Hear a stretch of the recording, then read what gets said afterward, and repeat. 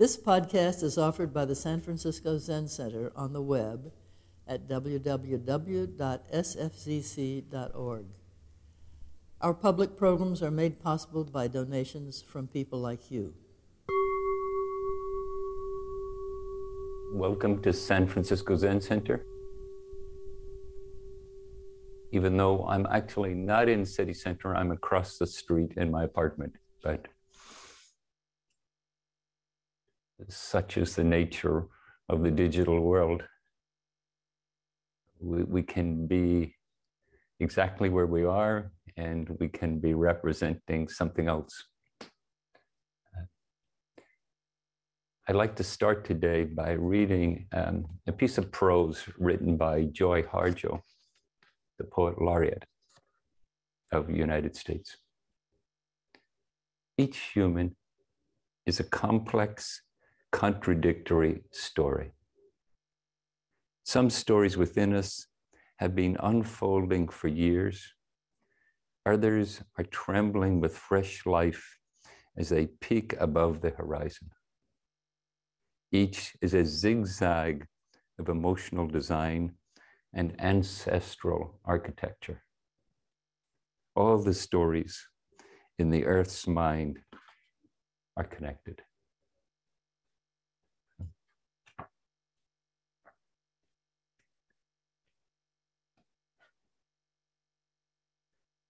Somehow that came to my mind. Oh, by the way, this is a quote from a book called Conflict Resolution for Holy Beings, poems by Joy Harjo.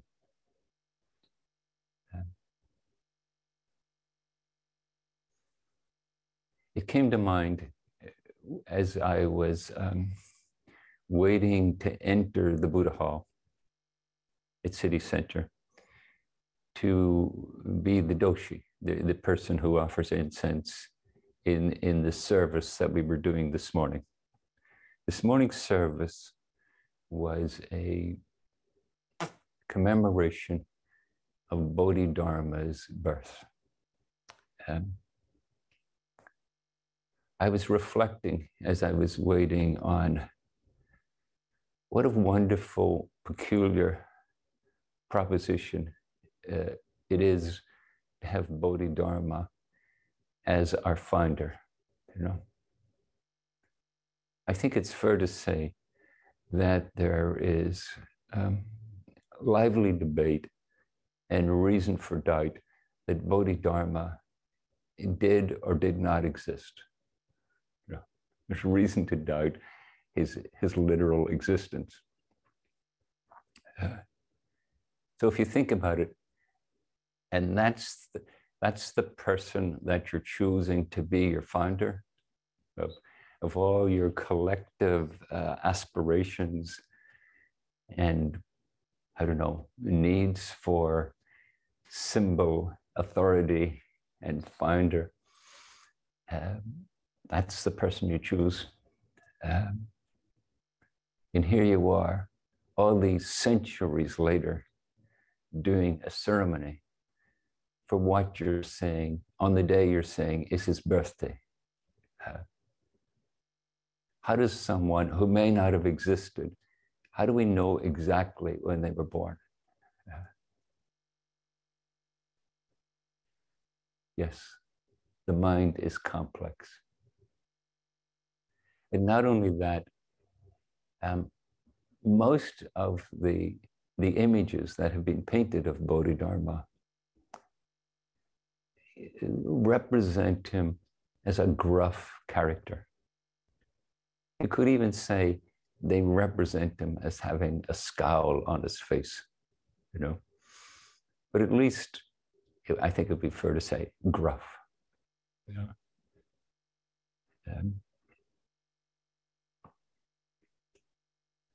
And again, my mind was thinking, you know,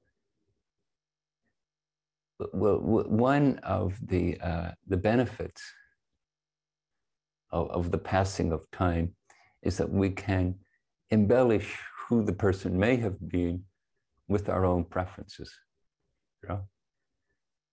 And so how is it that of all the possible attributes we could have given him, like we could have given him magical powers, we could have given him, sublime compassion, we could have given him a heritage of extraordinary generosity and kindness. Instead, seemingly, we've given him a kind of grumpy old guy. There's no depictions of him, when he was a young, dedicated monk. He's an older, scruffy, kind of grumpy person. And there he was this morning on the altar. And we bowed. We offered incense.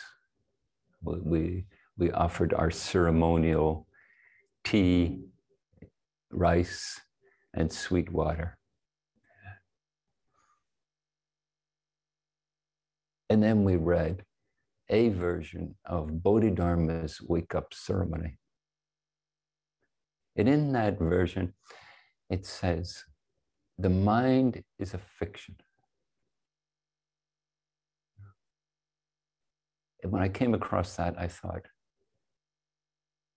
well, doesn't that just sum it up?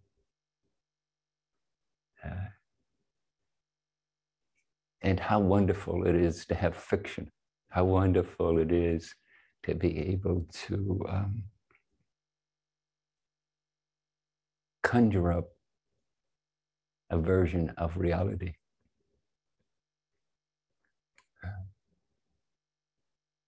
And something within our conjuring up a version of reality seems to be, certainly in my case it is, often beyond our control. I think one of the things you discover when you continue to meditate is just what your mind can cook up. So sometimes it's just startling, You get a snippet of information and then you go to town. You conjure up a whole story. Fill in the blanks,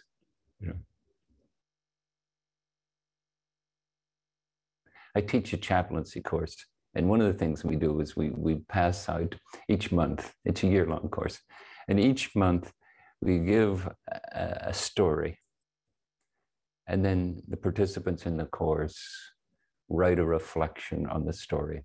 How does this inform your engagement in chaplaincy? And one of the stories is about Ryokan, a beloved poet monk in Japan of a couple of centuries ago. And in this story, a father brings his son to Ryokan. And the father brings his son to Ryokan because something about their interaction, something about the son's behavior has motivated the father to come to Ryokan and, have him, I don't know what the father was expecting, berate the son, fix the son, get him to modify his behavior into a appropriate way of behaving. And the story goes something like this. Ryokan brings him in, the three of them drink tea, and they chat about polite, innocent things, the weather, I don't know how the clouds are moving, just gentle behavior and topics. And then they get up to leave. And then as the son is putting on his shoes, he notices a drop of water landing on his sandals. And he looks up and he sees that Rilkan is crying. And then he puts on his sandals, and he and his father leave. And about a week later, the father contacts Rilkan, and he says, what you did, I don't know what you did or how you did it, but somehow my son has transformed.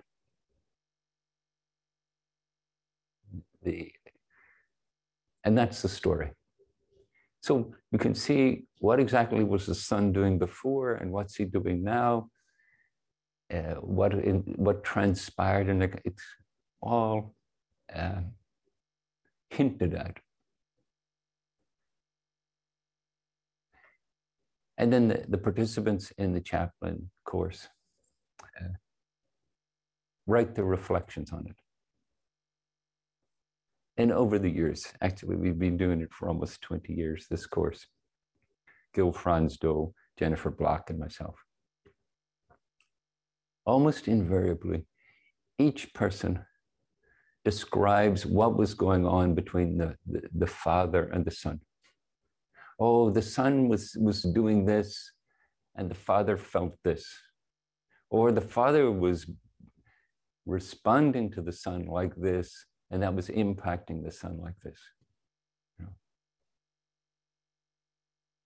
Doesn't say anything like that in the story, but each of us, you know, we fill in the blanks. As it says in the wake-up sermon, the mind is a fiction. Sometimes I think if we said the mind is fiction, or maybe even if we dropped the mind and said mind is fiction. Yeah. And Joy Harjo says, each human being is a complex, contradictory story.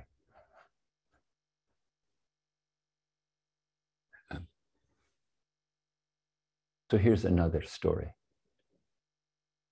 So each practice period, we have what we call shuso. And that's someone who is at a certain point in their practice and ready to become a teacher. Actually, whether they're ready or not, that's what the initiation they're going through. And Kim, who's the current shuso, she gave a talk on Wednesday night, and she talked about a famous story. I thought it was a Zen story, but maybe it's not. Sort of Kim sort of gave it a different origin. But here's the version I've heard of it. Someone is chased, and they end up trying to scramble down a cliff. And they're clinging to a root rather than fall to the bottom of the cliff where there is a tiger, a hungry tiger. And on the top of the cliff where they've been running away, there's another fierce animal who could destroy them. And as they hang there between both disastrous possibilities, they spot a strawberry. And they reach out and pluck the strawberry and eat it. And it's delicious.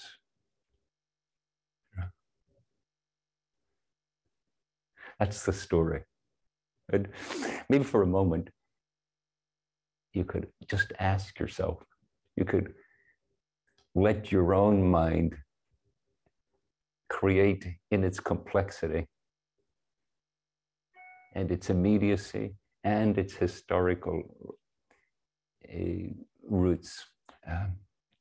What does your mind make of that? And the point of the story is what? Eat more strawberries, stay away from tigers. always look for a safe way out? What does your mind make of it?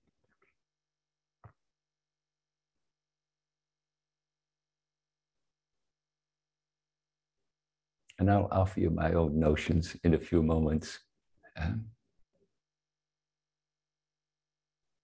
So this notion of mind,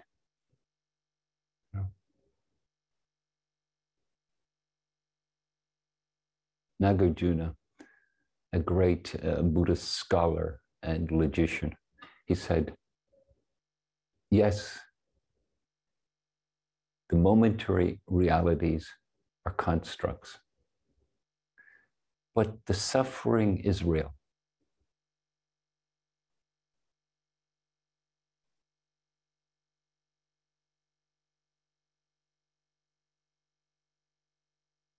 To my mind, this is a powerful statement that we should literally take to heart.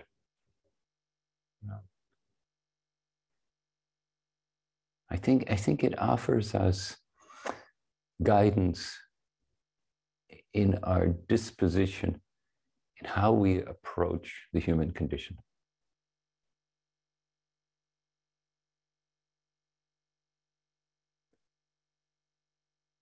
Each of us can rightly be asked to take responsibility for our own fictions, our own constructs, our own version of reality.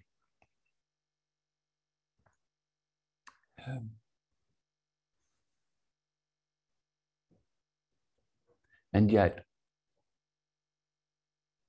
the suffering is real. And as we struggle, even though we can be obliged to take responsibility for how we've co-created our own struggle, it's a challenge for us. It's a difficulty for us.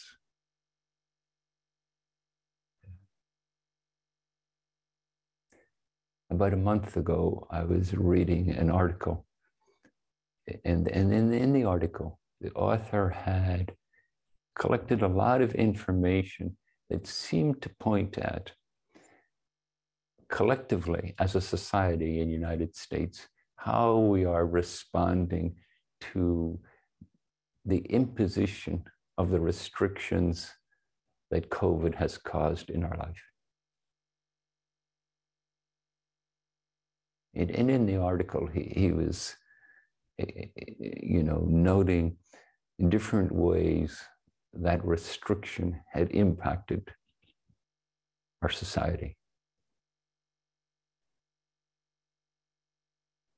The number of suicides have gone up.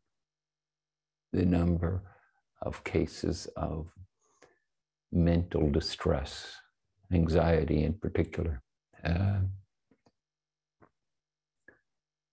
and other behaviors that seem to indicate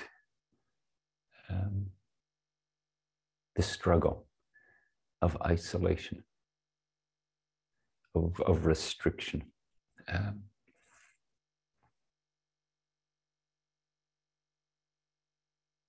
And so in the midst of that, Christina and I conjured up with our fertile imaginations, conjured up the theme of this practice period, taking refuge. Taking refuge and creating refuge.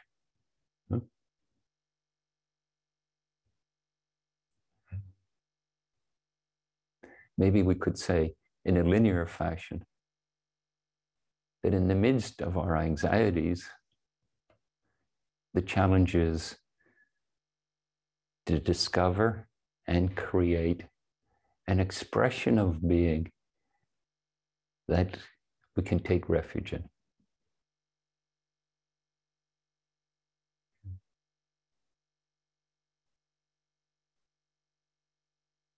And part of the extraordinary heritage of Buddhism, and I would say personally, it's my own one of my many notions is that this theme of refuge runs through many spiritual traditions, maybe them all, one way or another. You know, that in the midst of the human condition, there is an impulse within us. Maybe you could even say there's a need within us to take refuge. And to that, I would add, I would offer you this notion too. That we consider, as Nagarjuna did, that this is not a simple event. This is often fraught with challenges, struggling, anxieties.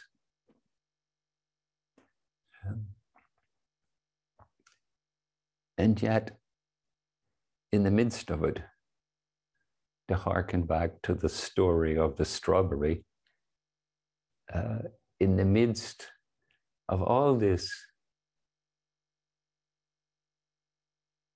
through the senses, we can reach out and experience the moment and experience its uniqueness and its preciousness and cherish our experience of it.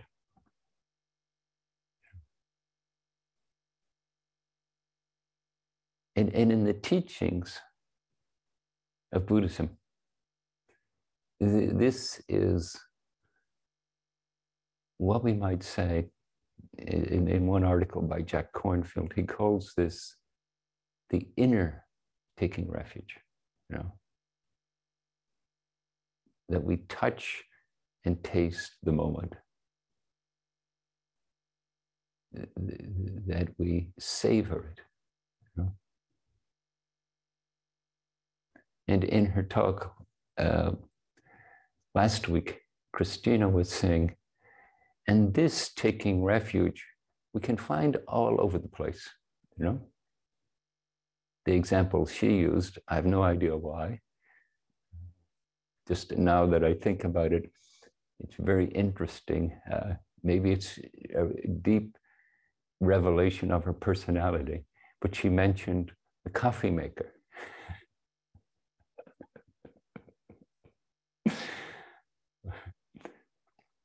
Now, why she didn't mention Japanese tea ceremony or something else, I have no idea.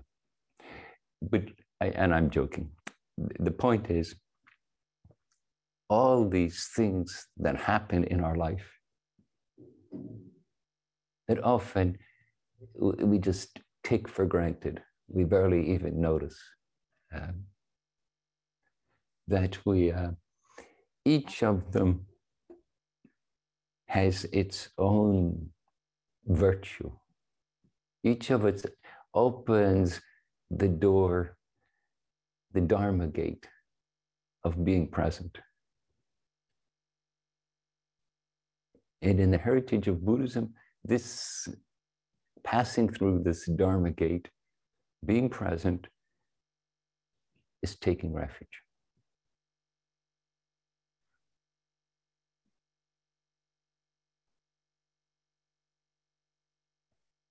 And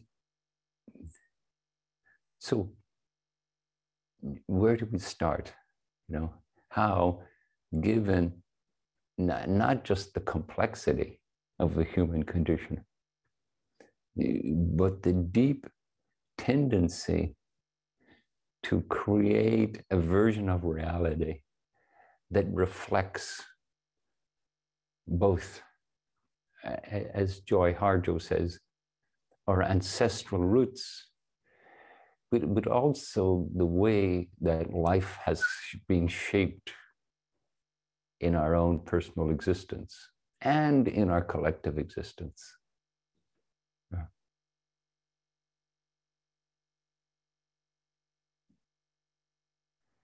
And so the challenge in the realm of Buddhist practice is, can these moments of awareness, whether it's your coffee maker, the attending to the exhale, I just sit zazen, reading a piece from a book that inspires you. Attending a morning ceremony in which you're venerating someone who may or may not have existed. And chanting a ceremony, a sermon that he may or may not have written. All these offer us this moment of presence. And this moment of presence illuminates the nature of being. Yeah. I was what we call the doshi, the person who offers incense. And as I was doing this,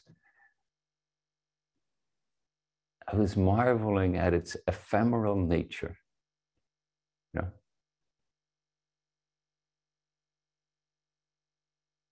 That there's no way we can congratulate ourselves that we know exactly who Bodhidharma was, and that we know for certain he existed, and that we know for certain that he wrote the wake-up sermon.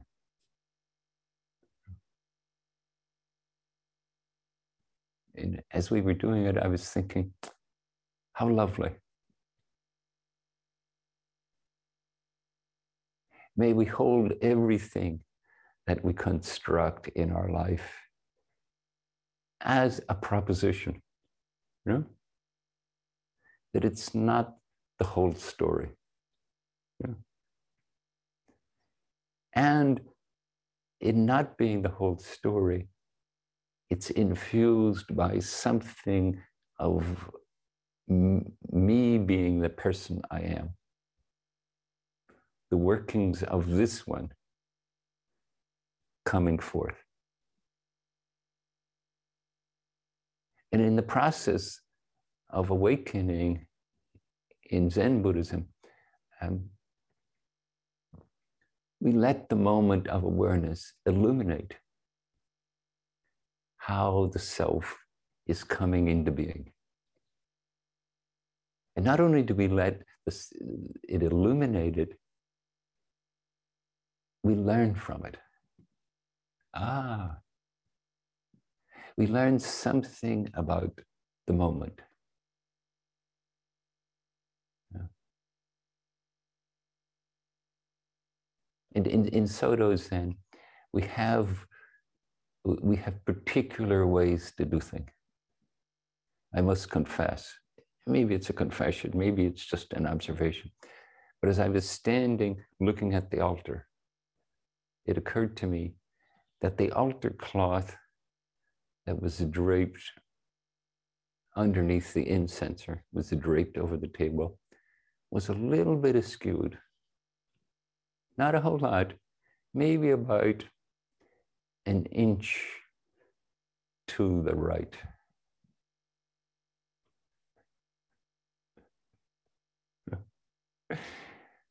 Soto Zen does that to you. You know, it's like an inch to the right. Oh no, you know, let's all go home. This is a mess.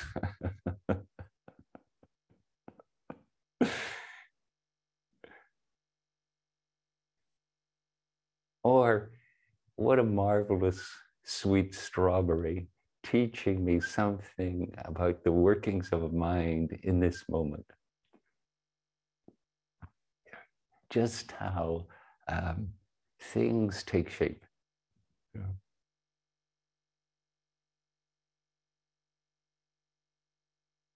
And we illuminate the self, and we illuminate the Dharma.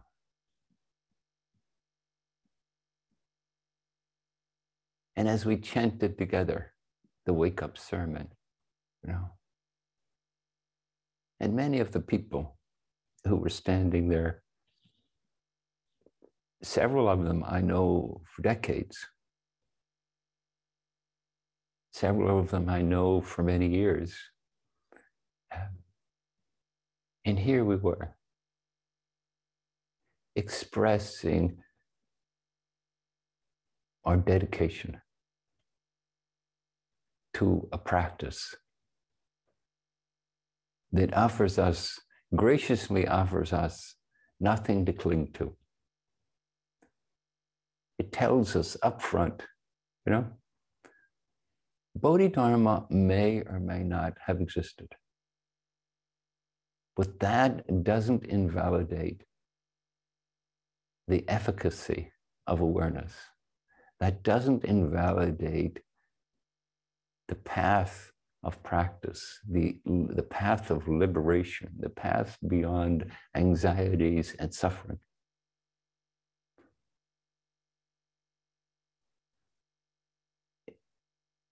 Whether he did or did not exist, the path can be experienced directly by every one of us.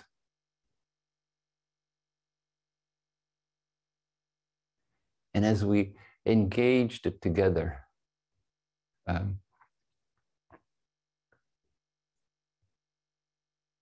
felt, oh, what a blessing, What a blessing to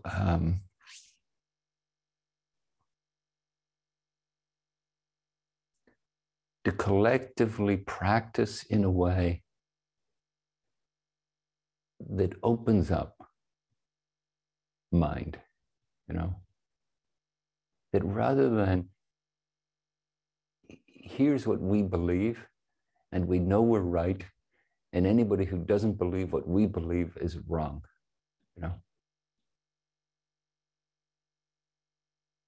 Here's what our fertile imaginations have collectively conjured up, And we know we're right because here we are doing it, Almost like the opposite, Here we are in the uniqueness of this moment that someone could storm in and say, this is absurd. And we would nod and think, okay, that has validity in this occasion. But the tentative nature of it invites a turning inward, noticing the nature of mind, individual and collective. Noticing how it's not the dogmas our fertile minds singularly or collectively create. It's the very process of waking up and what it illuminates and how it is to be collectively doing that in addition to singularly doing it. Because the singularity is just another thing that our fertile mind has conjured up. And so in Buddhism, we say that moment of awareness, that engagement, or in Zen, we actually say that immersion in awareness. Where the immersion within it sort of recreates the perceived reality. When we see mind as a fertile imaginary activity, it illuminates what is. In the Prajnaparamita, a term that is a designation of a school of Buddhism, it says, neither real, neither an absolute reality, nor nothing. Now, what we create is a tentative proposition but it is in its own way a something.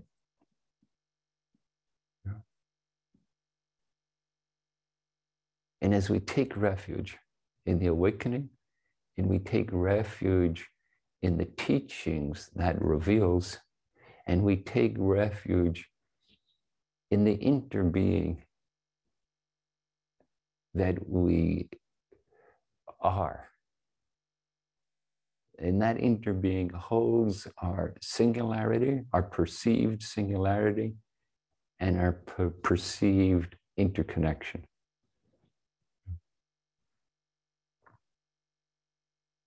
And of course, there's a historical version of this. And again, how much of all that is literally true? From a Zen perspective,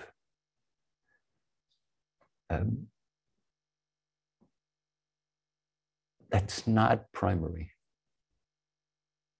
Maybe we could say that to the degree to which it helps us to have a formulation, to have a statue, to have a way of creating what we might call the sacred, and to venerate it. Maybe that whole process is valuable in terms of relating to the human condition.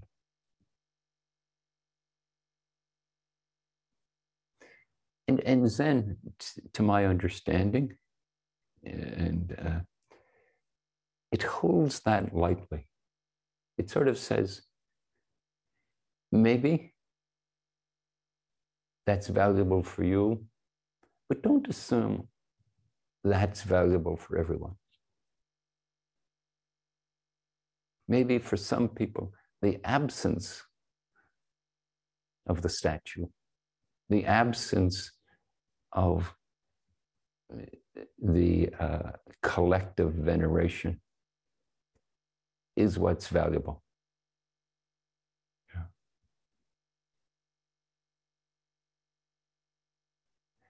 And as we allow for that too,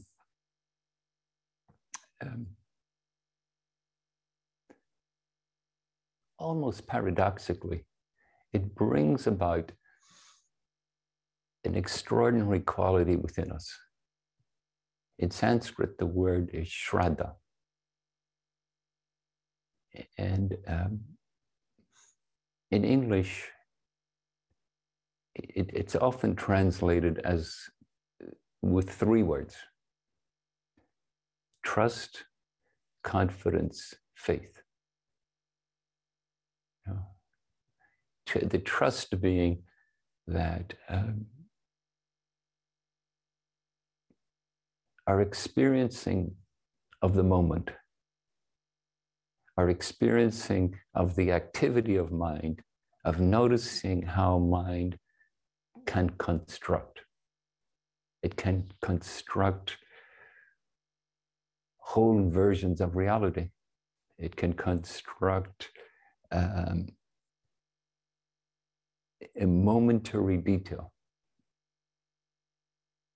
It can look at the altar cloth and think, that's a little bit askewed.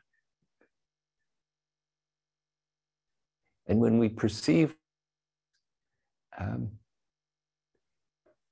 we see how that's the nature of consciousness, there's something deeply trustworthy in that. We don't have to assert, well, I know everything, or what I think is always right.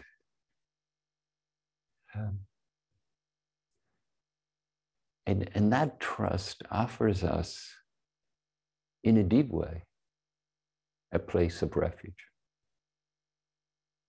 Because we don't have to assert or uphold any version of reality.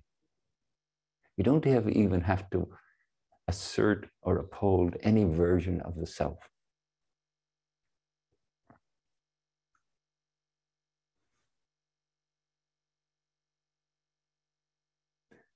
And that, when we experience it, has a deep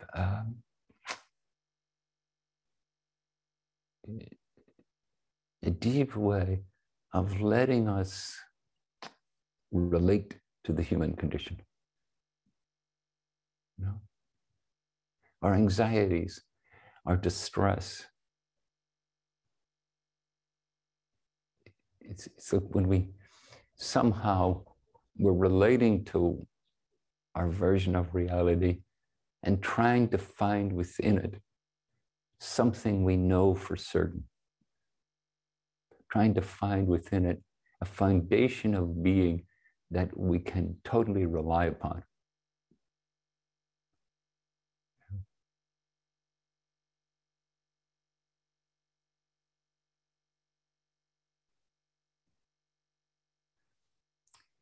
And this trust, this shraddha, it also, as we engage it and we discover how to be immersed in it, it's like we're learning to swim, and we can swim in the waters of impermanence. We can flow with the currents of those waters. We don't have to control them or negate them or escape them. The confidence comes from being part of the flow. And the faith, usually when we think of faith, we think of have faith in something that's beyond our capacity to experience. You know?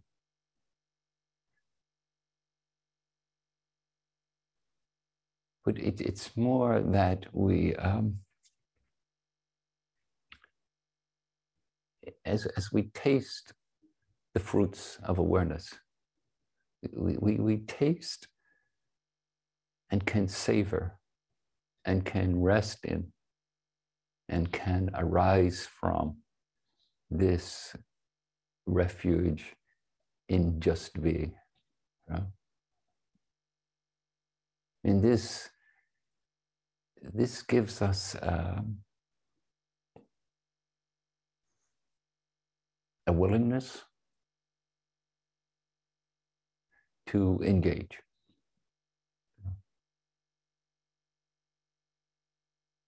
Liberation is possible.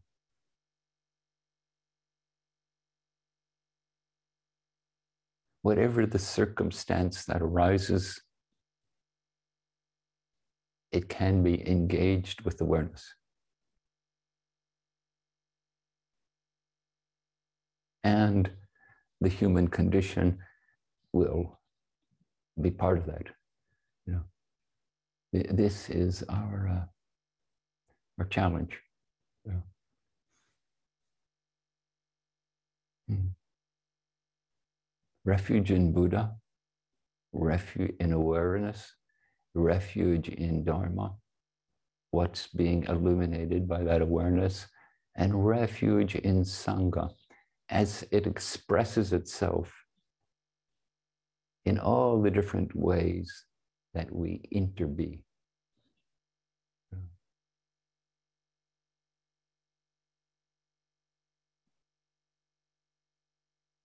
So I've run out of time, but Stephen, so I'm going to read Joy Harjo's comments again. Each human being is a complex, contradictory story. Some stories within us have been unfolding for years. Others are trembling with fresh life as they peek above the horizon. Each is a zigzag of emotional design and ancestral architecture. All the stories in the earth's mind are connected.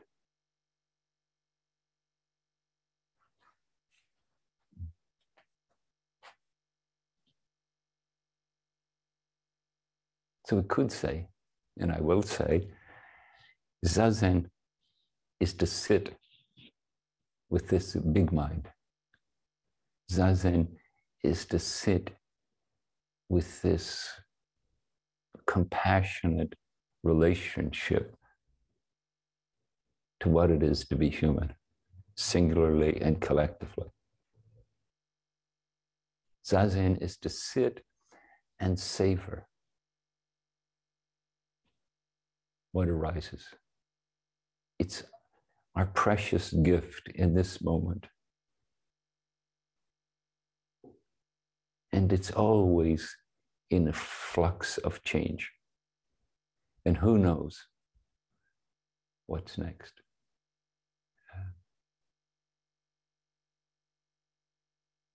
And this delicate process is taking refuge in Buddha, taking refuge in Dharma, taking refuge in Sangha. And throughout the Buddhist world, not exactly in the ways I've articulated now, but throughout the Buddhist world, this taking refuge is revered. You know, generally thought to be the touchstone, the primary reference, the point of initiation.